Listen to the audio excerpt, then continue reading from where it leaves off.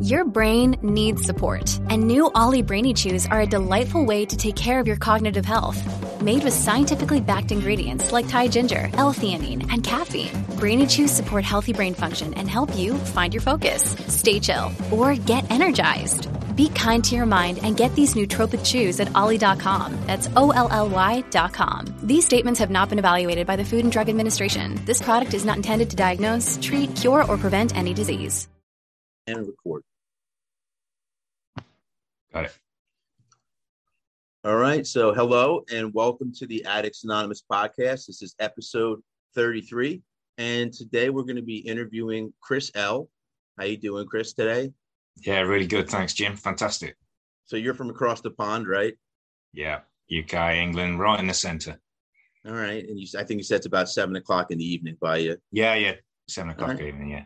So thank you for coming on. Let's just dive right in. Tell me a little bit about yourself. Maybe start with, childhood, if you think there's anything you want to talk about or. Yeah. So relating it, I suppose, to my addictions that were, I was very sort of lonely, socially awkward teenager, I would say. Not so bad as a young kid, I don't think, but as a teenager, very much so. And struggled in social situations and then found the miracle that is alcohol sort of as a probably sort of 14-year-old, something like that, I would say. Bit of a guess. Like I'm 51 now, so it's many moons ago. But yeah, I mean, I suppose the main thing would be girls.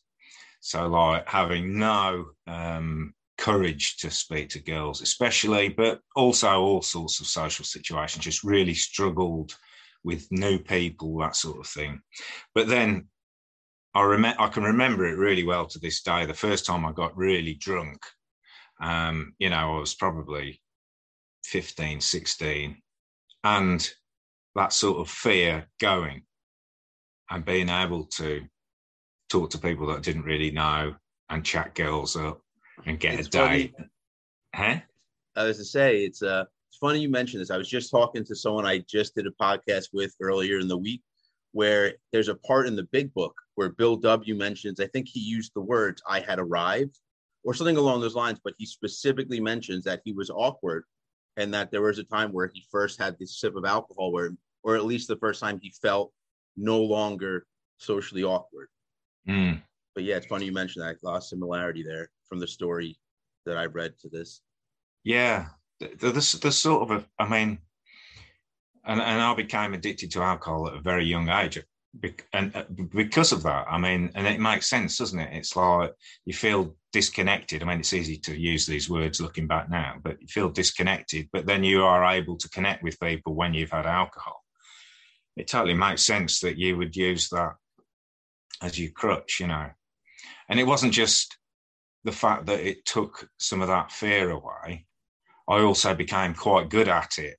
So people would be like, oh, here's Chris. He can drink like 15 pints of beer and still stand on one leg and stuff like that, And it becomes like your identity. It became my identity, really, as the drinker, So in school, people, you were that guy. That was the guy for sure. Yeah, okay. Yeah, for sure.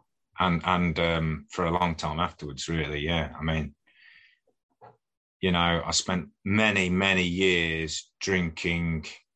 Actually, I'm just thinking, I don't know if the units that we use is the same as what you guys use, but I was drinking over 120 units of alcohol a week, which is like, we drink pints here. I don't know what that is. I think a pint's like the equivalent to a glass of beer here or a bottle. Yeah, it's like a big. It's like 2 bottles. Oh, okay. So two of like your Budweiser bottles or whatever. It's exactly. Yeah, it's more like 2 of those, I think. Okay. But yeah, I mean, like on weekdays, I would drink 8 pints a day minimum, and then on the weekend days, like probably 20 pints Friday, Saturday, and Sunday. No, this is after school, but in school I was already drinking a lot. Yeah. But it was like you say there, that was my, hey, this is Chris, he's cool, he can drink loads of beer, you know. And, Yeah.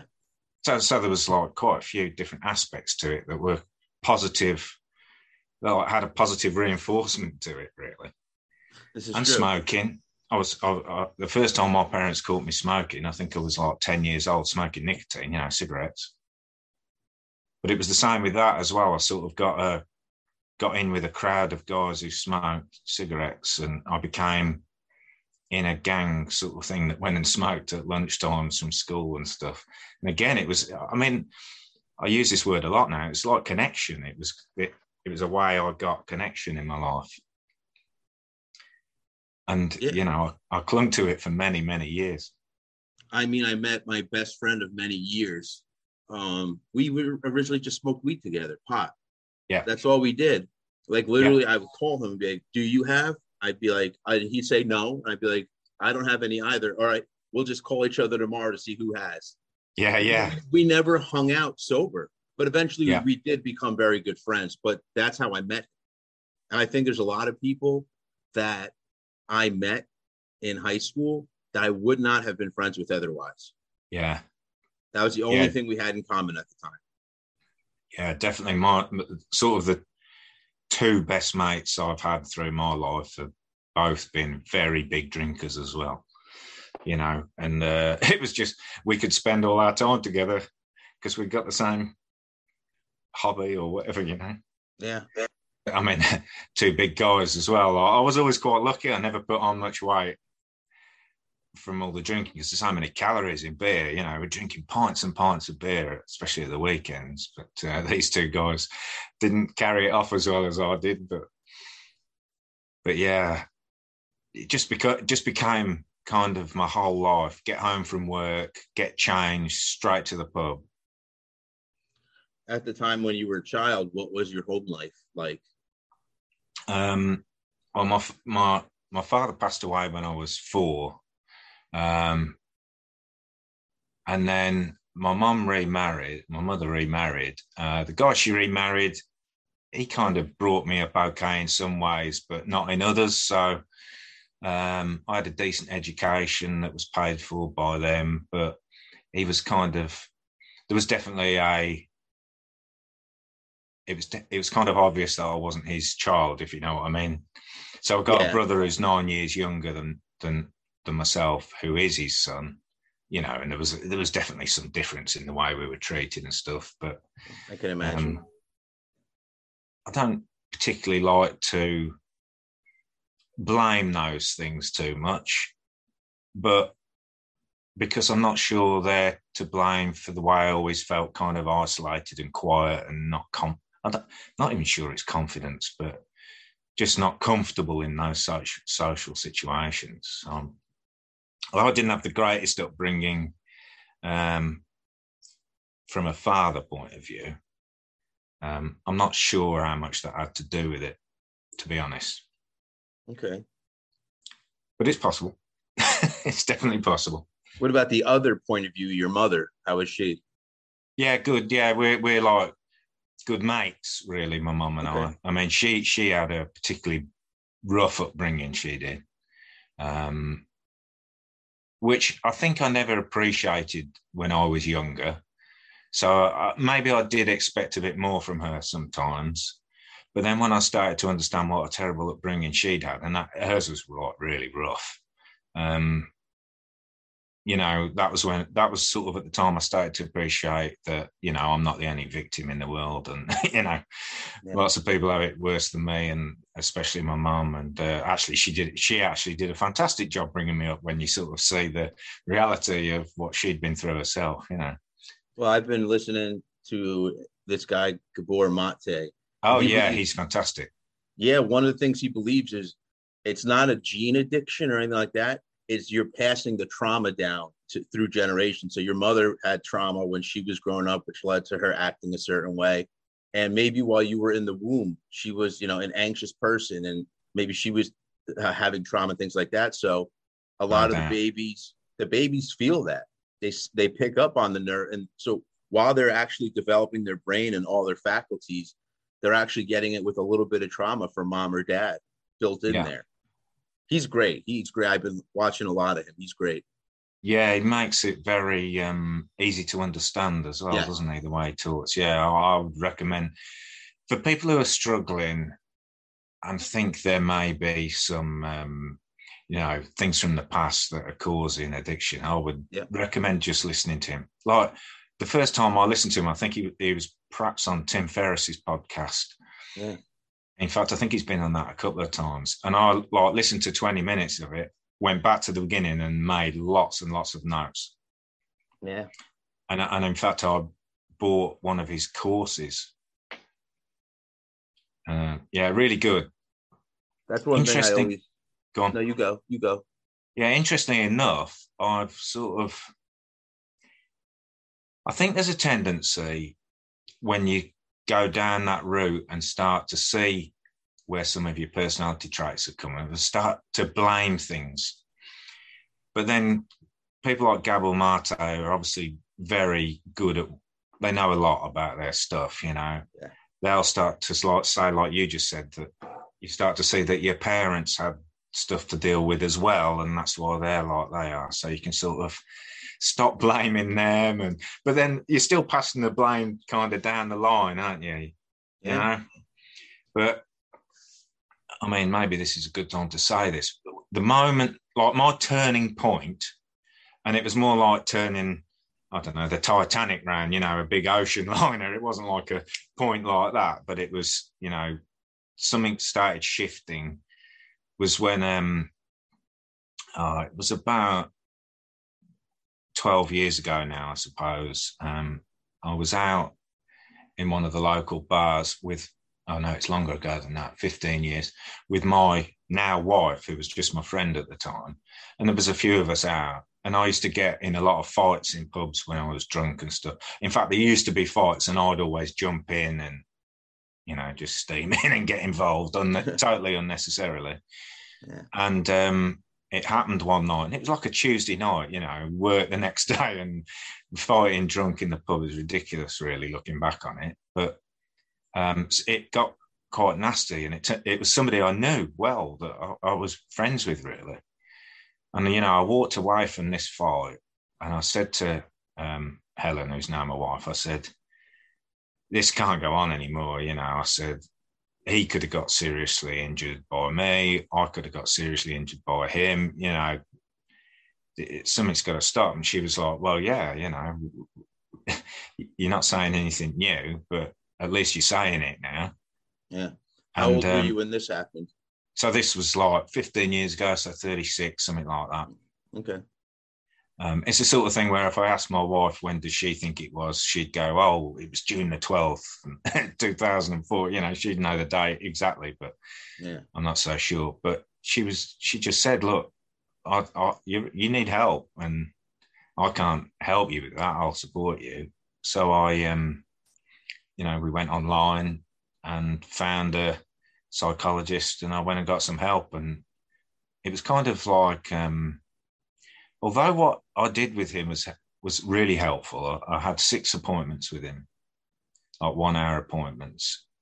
It was more the taking of responsibility now, rather than, being a helpless victim.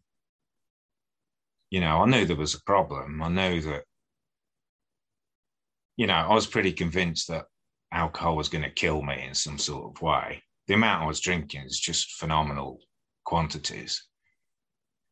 And I went to see this guy, and I think it was the sort of taking responsibility and not being a helpless victim anymore that started the turnaround. So at this point, when you first seek help, were you still drinking every day? Was it big time. Okay, so you were still drinking every day. Yeah, I mean, I actually quit drinking May the 17th last year. So it's like, sorry, not last year, the year before. So it's like 19 months now. Congratulations. Yeah, and I haven't, it was just a stop on the day and no, I'll never drink again sort of thing. I'd never tried to quit drinking before that. I've just gradually cut down. I'm still drinking more than the average person for sure. And in the January of that year, so that's 2020, somebody I knew was stopping drinking for January, just, having a dry January, as we call it. And I said, oh, I'm going to do that as well. And it sort of crossed my mind a few times at that stage that I felt ready to stop. I didn't feel like drinking was serving me anymore in a way. And I thought, I'm going to stop. So this lady said she was stopping for January. So I joined her, basically. I said, oh, I'm going to do that too. And my idea was just to see how it went. And if it was going well, I thought I might stop for good. But then I was doing a personal trainer course at the time, and I got my results on like January the 17th or something, and passed. And I was like, oh, I'm going to have a couple of beers to celebrate. And that was the end of that. But I wasn't really bothered about it. It wasn't like an official attempt or whatever, But then within a few months, I was like, I don't know. I was just like, I've had enough. I'm just going to quit this. And it was May the 17th. There was some sort of street party went on the day before. Oh, was it the Jubilee? Something to do with the Queen, I think, here. Some sort of Jubilee party. But we were in lockdown, so we couldn't do anything properly. So everyone just went and stood at the end of their property, on the edge of the road sort of thing. And we all raised a glass to each other and sort of chatted across the road. It was a really nice community thing. And I just knew this was going to be the last day that I ever drank. And I had a good few beers that day, and that was it. I haven't touched a drop since. And just know I won't. I haven't missed it or anything like that. It's pretty bizarre, really. But I did that with smoking back in 2005. And I used to gamble a lot as well. In fact, I had quite a nasty gambling addiction, but playing cards, poker. And I packed that in 2017 pretty well the same, just like on the day. I just said, no, that's it. No more of this. That's great.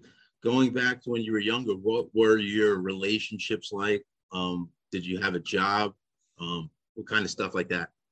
Yeah.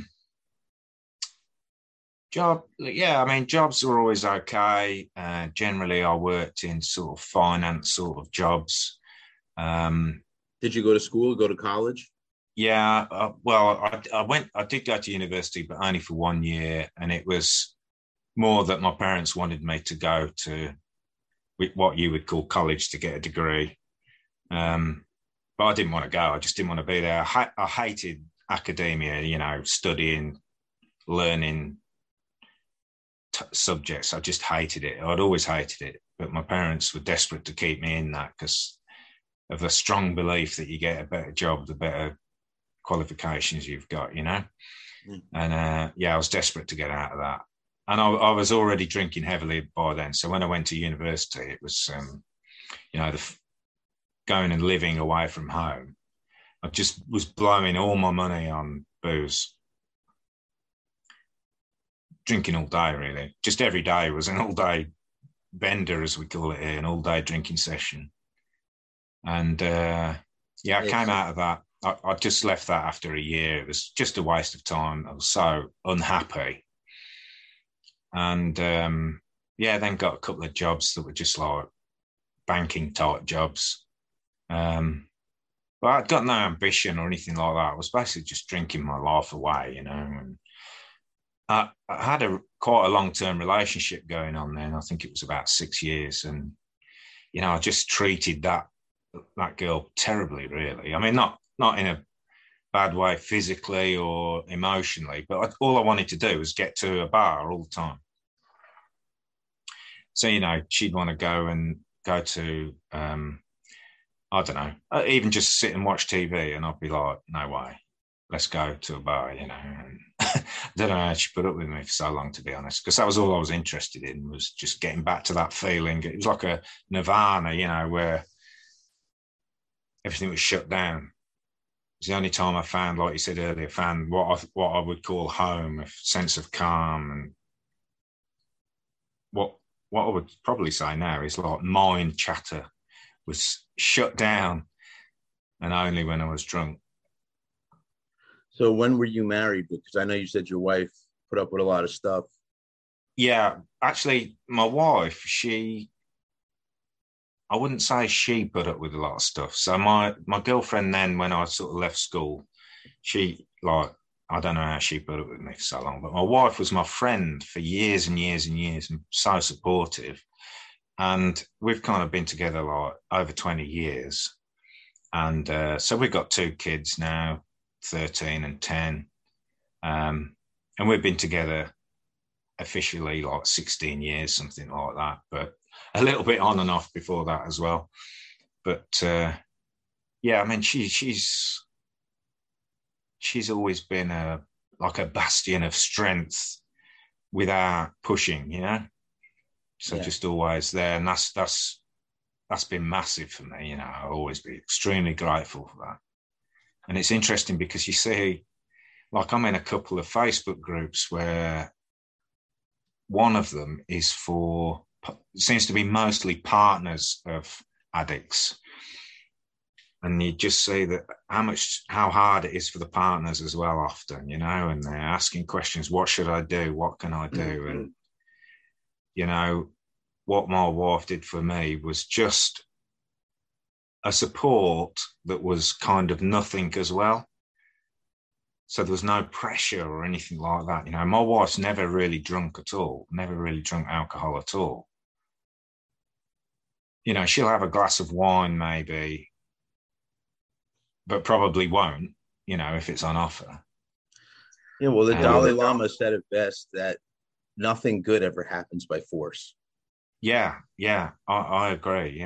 Yeah, I couldn't agree more. And so like massive support, but without really doing anything, like just being there or something. I don't even know what the right words to use are, but, you know, if I could say to a partner of an addict, what's the best thing you can do? It's like no judgment, no pushing, just be there, you know, and pick up the pieces if you can.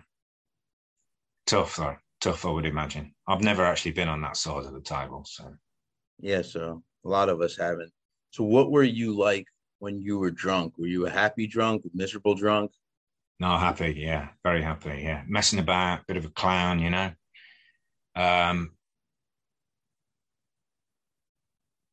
Free and easy with my money as well, you know. So I'd be buying the beers for everyone else as well a lot of the time.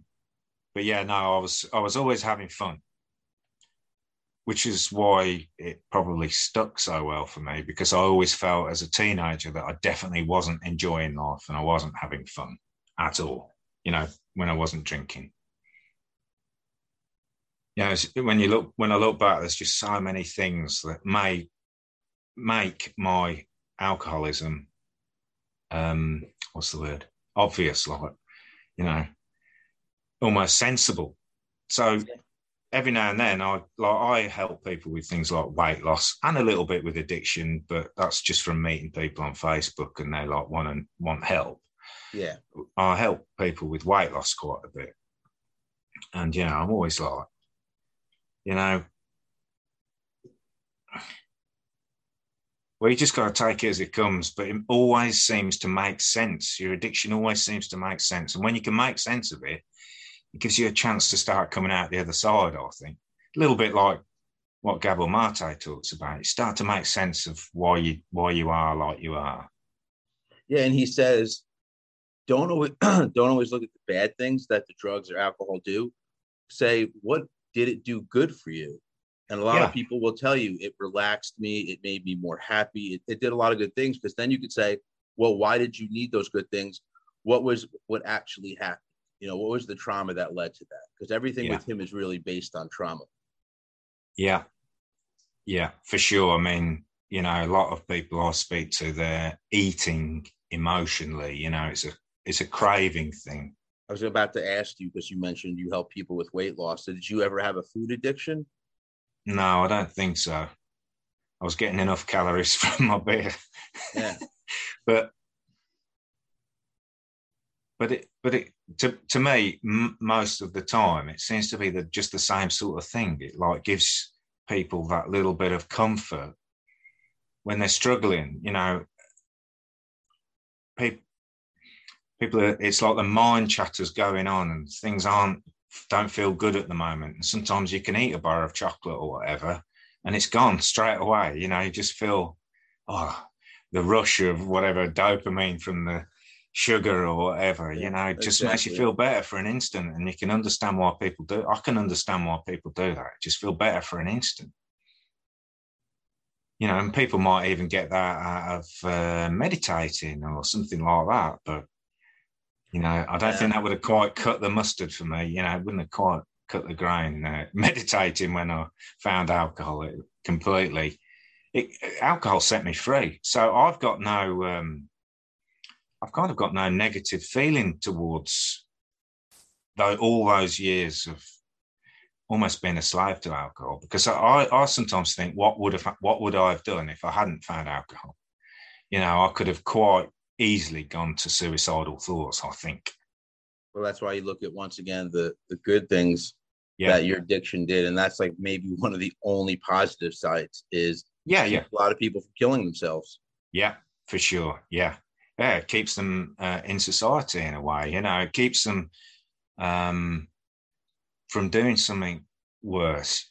You know, another thing I sometimes say to myself would be like, well, alcohol was bad. It's obviously not good for the body and stuff. But what was the next step for me? Was it suicidal thoughts, or was it heroin or cocaine or something that would have been more difficult for me to get off maybe, or would have caused me more trouble, or I don't know, it cost me more money or anything? You know, I do sort of see plenty of positives out of it. I wish it hadn't taken me so long to get off it in the end, but when it came, when the time was right, bang, it's gone now. So do you see, or have you ever looked at maybe what was the underlying condition that you were drinking? You know, like I said, going back to it, the good things it did from us was keeping us to want to kill ourselves. Why would you want to kill yourself? Just, you know, for me, I have depression. I've got bipolar disorder. So right, yeah, I get those ideations. Yeah, I mean, I basically put it down now to a lack of connection to other people and almost to reality. It was like when you feel, what's the word, insular or isolated, separate, it just doesn't feel good, does it? You know, and community's great, but even like you said, having one or two friends that you smoke weed with, you're connecting as well. This is true. Yeah, I mean, I never really drank on my own. I always wanted to go to the bar and drink. I did drink on my own sometimes. If I was going to be on my own, I would drink rather than not drink and be on my own. Yeah. But I also know that I wanted to be with other people. I wanted to connect with. If you were alone or with other people, you were drinking. Yeah, I was always drinking, but I was very rarely alone. So you know, I got home from work every night and basically jumped in the shower, threw my jeans on, and went to the bar. Now, if all the bars were closed, I'd have still drank at home. Like, there was no way I wasn't drinking. The only reason I wasn't drinking at work is because if I got pulled over for drink driving, I'd have lost my job. But I would have drank at work if it was legal, no doubt about that. Yeah. But it was always, you know, always wanted to be with people as well. And I think that's what I craved as a youngster, was connection. So you were mentioning... Oh, no, keep going. Yeah, I always go back to the fact. I remember I was a very lonely kid. And, you know, I sort of felt like everyone else was always having fun together and that I was on the outside somehow. And that it was just that I didn't know how to join in. It wasn't that I tried to join in and they bullied me off or anything like that at all. It was just I didn't know how to join in, so I didn't try to join in. I just stayed on the side. And then I can remember the party I was at. It was like we weren't old enough to drink alcohol, but there was, some of the kids brought cans of beer and whatever. And I can remember the party well where I started drinking, and I was like, found this courage, this fake courage kind of thing, Yeah. And it's, I'm convinced that is just a shedding of sort of false beliefs and fears about things that turn out to be not even real, Yeah. Does that make any sense? No, it does. Yeah. It does. Like lack of confidence, which is one way of describing what I had. I sort of see that now as it's usually a false belief. It's like nobody's born with a lack of confidence.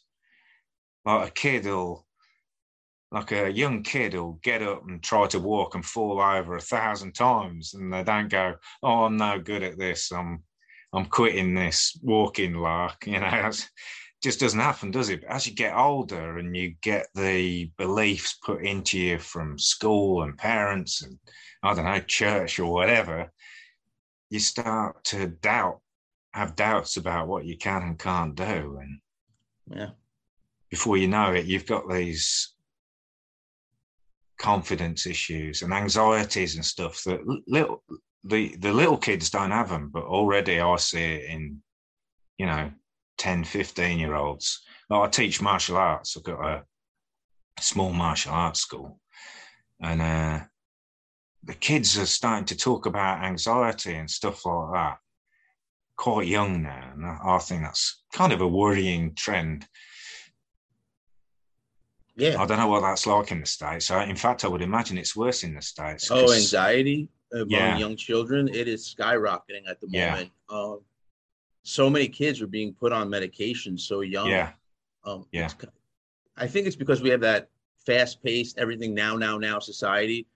I think it kind of overwhelms the system sometimes. Yeah. And it leads to anxiety. Get this done right now. Get this done right now. Let's move ahead. Everything's go, go, go. Yeah. So that could lead to me personally. I know I get anxiety where I have to, slow down. Let me take this step by step. That's everything, whether it's my job, in my personal relationships. Because I have anxiety issues due to the bipolar. Because actually, I think I just have an anxiety disorder. But it's prevalent here in the States as well. Yeah. I mean, it seems to be like the fastest growing thing. I don't know whether we would call it a disease, but like a medical issue. It seems to be the fastest growing thing here in the UK. And I do get the impression that it's even worse, or it's more advanced in the States for some reason. Can be. Yeah. And like my experience of that, and like I'm talking about my experience of that, like anxiety may be a word I could use for how I was as a teenager, and that the alcohol like social situations, I was very anxious about them and wouldn't go into them. Then I found alcohol and found this courage, and it took away that level of anxiety.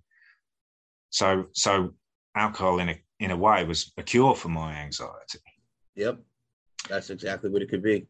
Yeah. Or at least a cure at the time. It doesn't end up being the cure. It's what you think is the cure. Yeah. Absolutely. Yeah.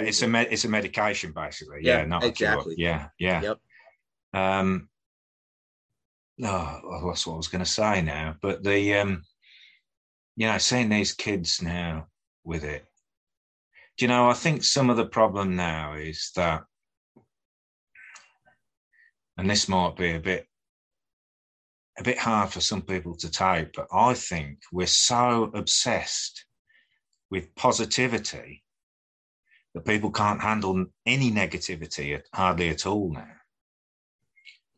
And I think there has to be, like, you hear this word so much, like acceptance and allowing, but I think there has to be this sort of realization that bad stuff happens. It's like if you get a magnet, it's got a positive and a negative end. Yeah. And if you chop it in half, you don't have one positive and one negative. You still have a positive, a negative, a positive, a negative. And it seems to me that life has got positives and negatives, and we seem to have spent it just seems like a lot of my life, like the last 40 years, trying to squash the negative of life and trying to avoid it, instead of saying it's there, it's definitely there. You know, there's ways to handle it. It's, you know, the universe turning up however it turns up, or if you use the words God or whatever, you know, there's this sort of I don't know if you're religious, Jim, but I'm not particularly religious, but people talk about God and they'll say, yeah, well, why is there all these bad things in the world if there's a God? Yeah. And it's like, well, God isn't like a human and thinks good and bad. God just presents what it presents. You know, it's us that are judging whether it's good or bad, and there's bad things going on. And it doesn't mean that we don't have to not like them and want to do something to change that, but they're there. And, you know, you guys in the States, you keep data for everything. Like, there's more wars now than there ever was, you know. Yeah.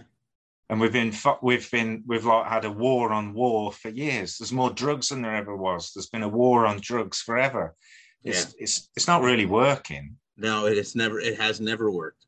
None of those things are really working, and it's there. And I think the kids now are just like, I don't know, they talk about all this, what is it, wokeism or something. I think like it's like they're trying to make the world perfect, you know, and shutting down freedom of speech and stuff like that. You know, I'm not going to start saying, like, getting political about it, but, you know, if people think bad things, then shutting them down's fatal, I think. You're just asking them to get more extreme. Yeah. I think the way out of all this is more of an inclusive, altogether appreciation of different viewpoints and what's going on, rather than trying to shut down the negative and all that sort of thing. But hey, I know exactly what you're saying. So when you're trying to talk about taking away the negatives, a perfect example is now a lot of times when you go to like a kid's sports game, everybody gets a trophy. When that shouldn't be. It should be like first, second, and third. Because to me, what that means is, like, I have a daughter. If she was to not get a trophy, she'd be upset. And I would say to her, well, this is life. And what you do in life is you work a little bit harder for something you want. So if you really want that trophy, let's you and me work together on this. And then maybe teach her sports, or, you know, get her an instructor or whatever. But it'll teach her hard work. Yeah. And there's another way to look at that as well, Jim, I think, is that when, like, my kids, I'm always trying to help them find out what their own values are in life, what it is they love doing. And it's like every human, they've got their own fingerprint. Like, all snowflakes are different or whatever, you know, everyone's unique and they like their own things. And, you know, if your daughter comes 8th out of 8 in a running race, then it's like, well, do you actually like running? No. Okay, then we don't really bother with running anymore. It's something you have to do as part of the school curriculum, but we don't really like it. Mm-hmm. And if she says, yeah, I do like running, then it's like, okay, is winning important to you? Oh, no, but I love running. Okay, well, we're going to run every week. You might come last, but if you're enjoying it, let's do it for the enjoyment. Yeah, exactly. And if she says winning is important to me, then it's like, okay, then we need to practice 7 days a week. And then maybe you'll win, but maybe you won't. Now, that's the truth of all three scenarios. Yeah. But they don't. They try to make everyone even and say, no, you're all great at running. You all get a trophy. It just doesn't make sense to me, that doesn't, Jim. It's just asking for trouble further down the line. Yeah. It's not real. It's not real. And anything that is away from truth or reality just confuses people, I think. And I'm not talking about let's be negative, but I think kids should learn how the world works as young as possible. Yeah. We're obviously not going to start talking politics or religion, but they need to know how the world on a basic level works, which is the people who tend to work a little harder might get a little bit more things. There are people who are given their life. I understand that, like the children of millionaires. But a lot of kids need to learn to work hard, that there are negatives in life. And You try your hard to just avoid those, or get through them the best you can.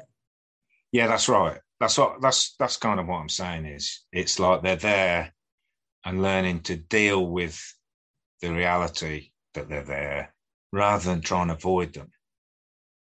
Yeah. So going back to your recovery, at what age and how did you recover? Did you go to rehab? Did you do it on your own? How did that work?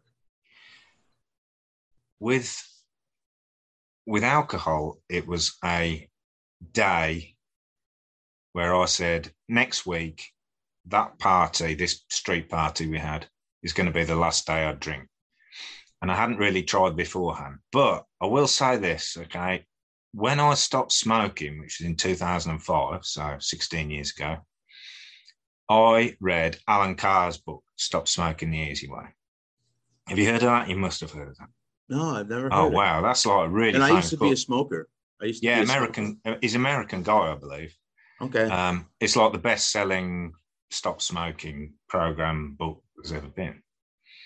And it's interesting. It's a book where it's to help you quit smoking, and it is basically carry on smoking, read the book, and at the end of the book, see how you feel. So it's almost like there's no pressure. Okay. And I'll tell you the story what happened because it was pretty bizarre. When I went out to a party on Christmas Eve, saw a guy that I used to see twice a year, and offered him. It was when we used to be able to smoke in the pubs and bars here, but we can't anymore. But it was when you could smoke in the pubs and bars. Offered him a cigarette. I hadn't seen him. I don't think I'd seen him for a year this particular year. Offered him a cigarette, and he says, "Oh no, I've packed up." And I was like, "No way!" Like we used to smoke together years before. I was like, "No way!" And he goes, "Yeah." I says, "How long?" And he looked at his watch, and he said, 3 hours now. And I was like, "That's crazy." I says, "Have one." I said, "Give up on New Year's Eve like everyone else does, because we have the New Year's resolutions thing here. You guys have that as well, don't you?" Yeah. So it's like.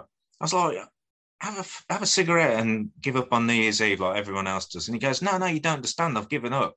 And I was like, 3 hours ago, come on, it's impossible. And, I wasn't a very good friend, I suppose. But, yeah. And so he didn't have one. And then, the night carried on. And it was just playing on my mind. I was like, how could somebody be so sure that they're not going to have one? And he was like, I'll never smoke again, talking like that. I was like, how could somebody actually be like that? It didn't make sense to me because I'd been trying to give up smoking for years. I hated smoking. I thought it was disgusting, but I still did it. I tried patches. In fact, like 16 years ago here was about when those sorts of things were getting really popular, nicotine gum, patches, the inhaler sticks, all these like substitutes. And, I was really intrigued. So I asked him later on, I said, how did you do it? And he said, he read this book by Alan Carr, Stop Smoking the Easy Way, or Give Up Smoking the Easy Way. And I was like, I've got to get this book. So I went out a couple of days after Christmas, bought the book, started reading it. And on January the 4th, so it took me a week to read it. The last chapter, it said, if you want a cigarette, have one now. It might be your last one. And I remember I'd got a pack of 20 cigarettes. Actually, that's a lie. It was a pack of 10 cigarettes because I was being tight because I knew there was a chance I might pack up, so I hadn't bought 20.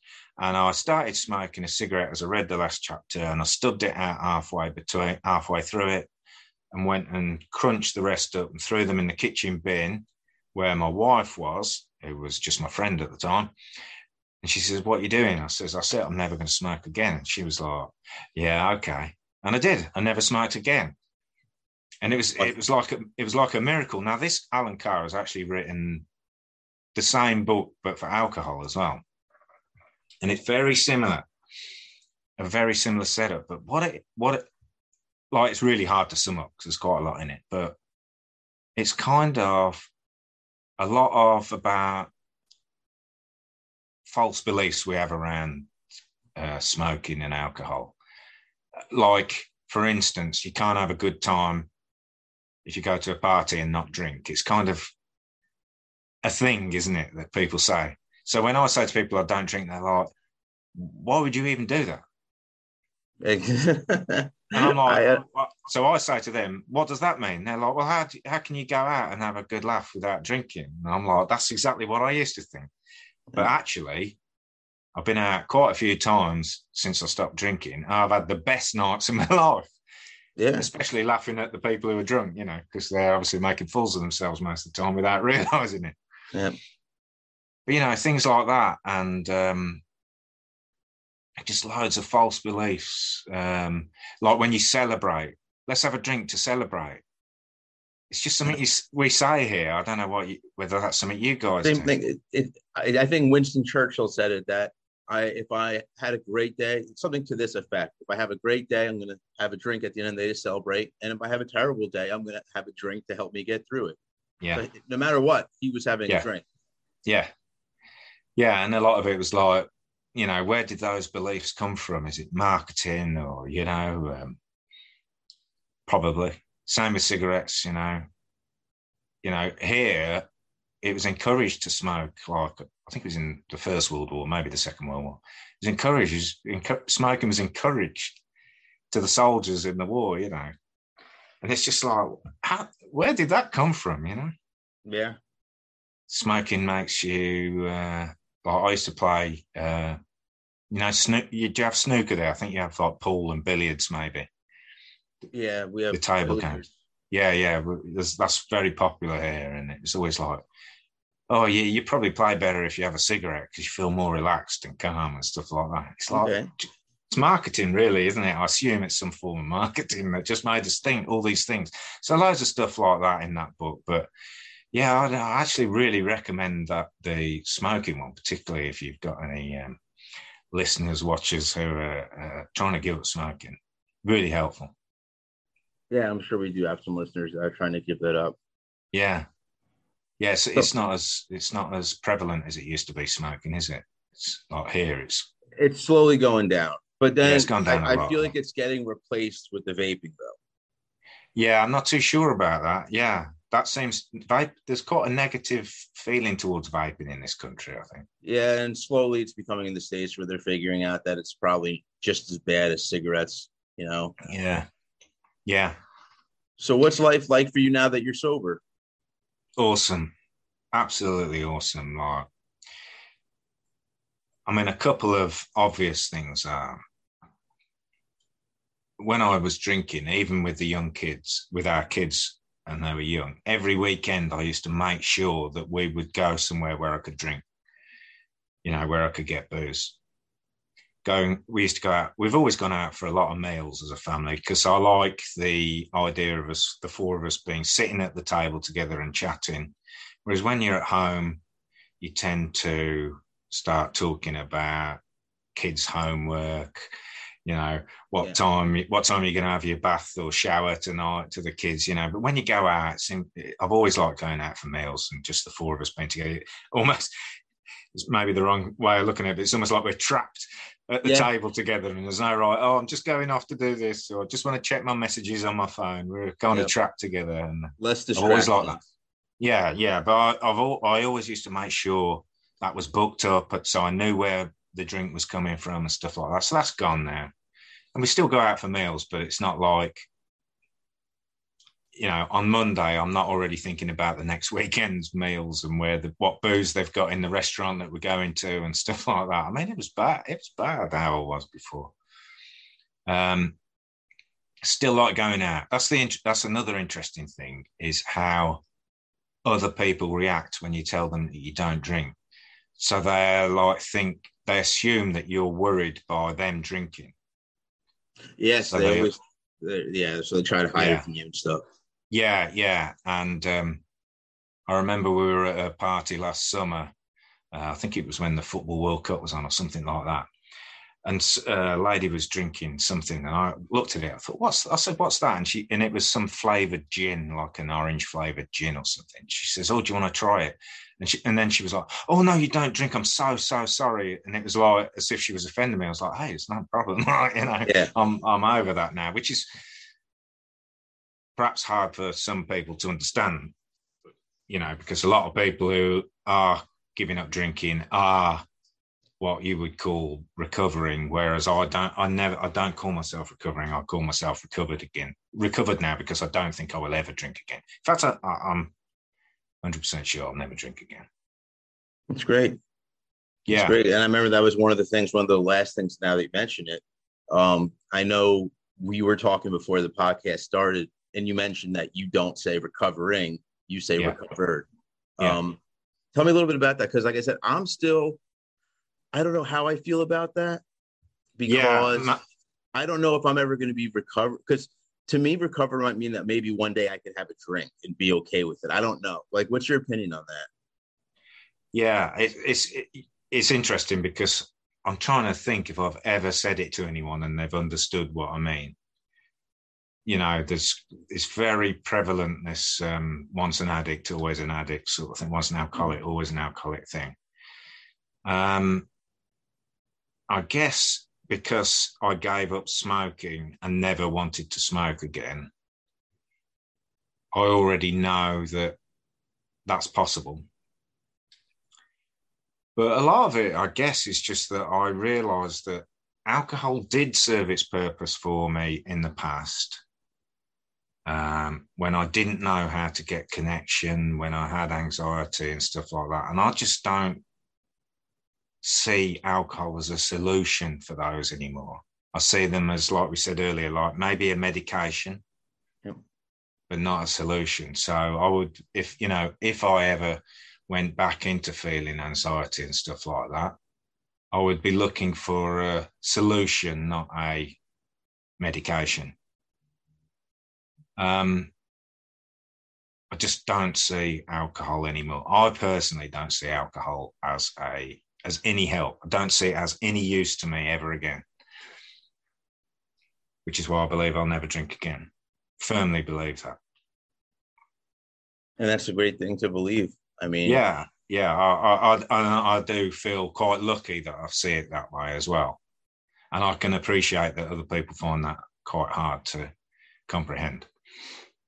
And that seems to be the norm, is most people are like, nah, one day, and there's always okay, but what if you do really struggle sometime, then it worked for you before, so you probably do it again. And I'm like, I don't think so. Everyone's different. Everyone. Yeah. I mean, that's one of the things I emphasize in our group, Addicts Anonymous, is that everyone has their own recovery. Everyone has the right to do what they think is best for them and use whatever terminology they want to use for themselves. Yeah, for sure. I mean, so much has changed for me as well. I kind of live I don't like to call it spiritual existence now, but I used to be so separate, had my own identity, like an ego identity where it's all me. And now I kind of really see everything that's going on as just a one thing happening. And I don't kind of identify as a self anymore. It sounds like a little bit of the Buddhist thought. Yeah, maybe, yeah. It seems very close to what I've seen of Buddhism and maybe Hinduism as well. I'm not. The no self. Yeah. Yeah. And it's a bit unfortunate because I would say that's helped me a lot because I'm like so peaceful and calm now. Yeah. And a lot of people find that a little bit strange for somebody who 10 years ago was fighting in pubs and getting in trouble with the police and, all sorts of trouble, really. I just don't, hardly anything phases me now. In fact, nothing phases me now. Pain still comes, but, like a toothache could still come, but there's no, oh, woe is me. Why did I have to get toothache today? I just sort of see it as toothaches come today.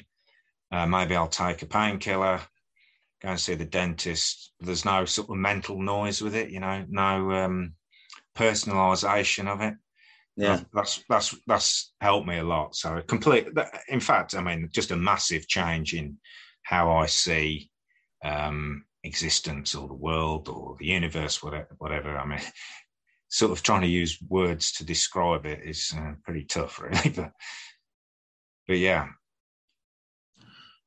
Well, I think this has been a great interview. I just want to thank you for everything you opened up about, and I think it's been going great. So thank you, Chris. My pleasure. Nice to All right. chat with you, Jim. Yeah, and for everybody listening, go click on subscribe below, give us a like. You can also check us out, the podcast, on iTunes. We are also on Spotify. Also, check out the Facebook group or Facebook page. We're on Twitter and Instagram, so we're all over the place. Check it out. And until next time.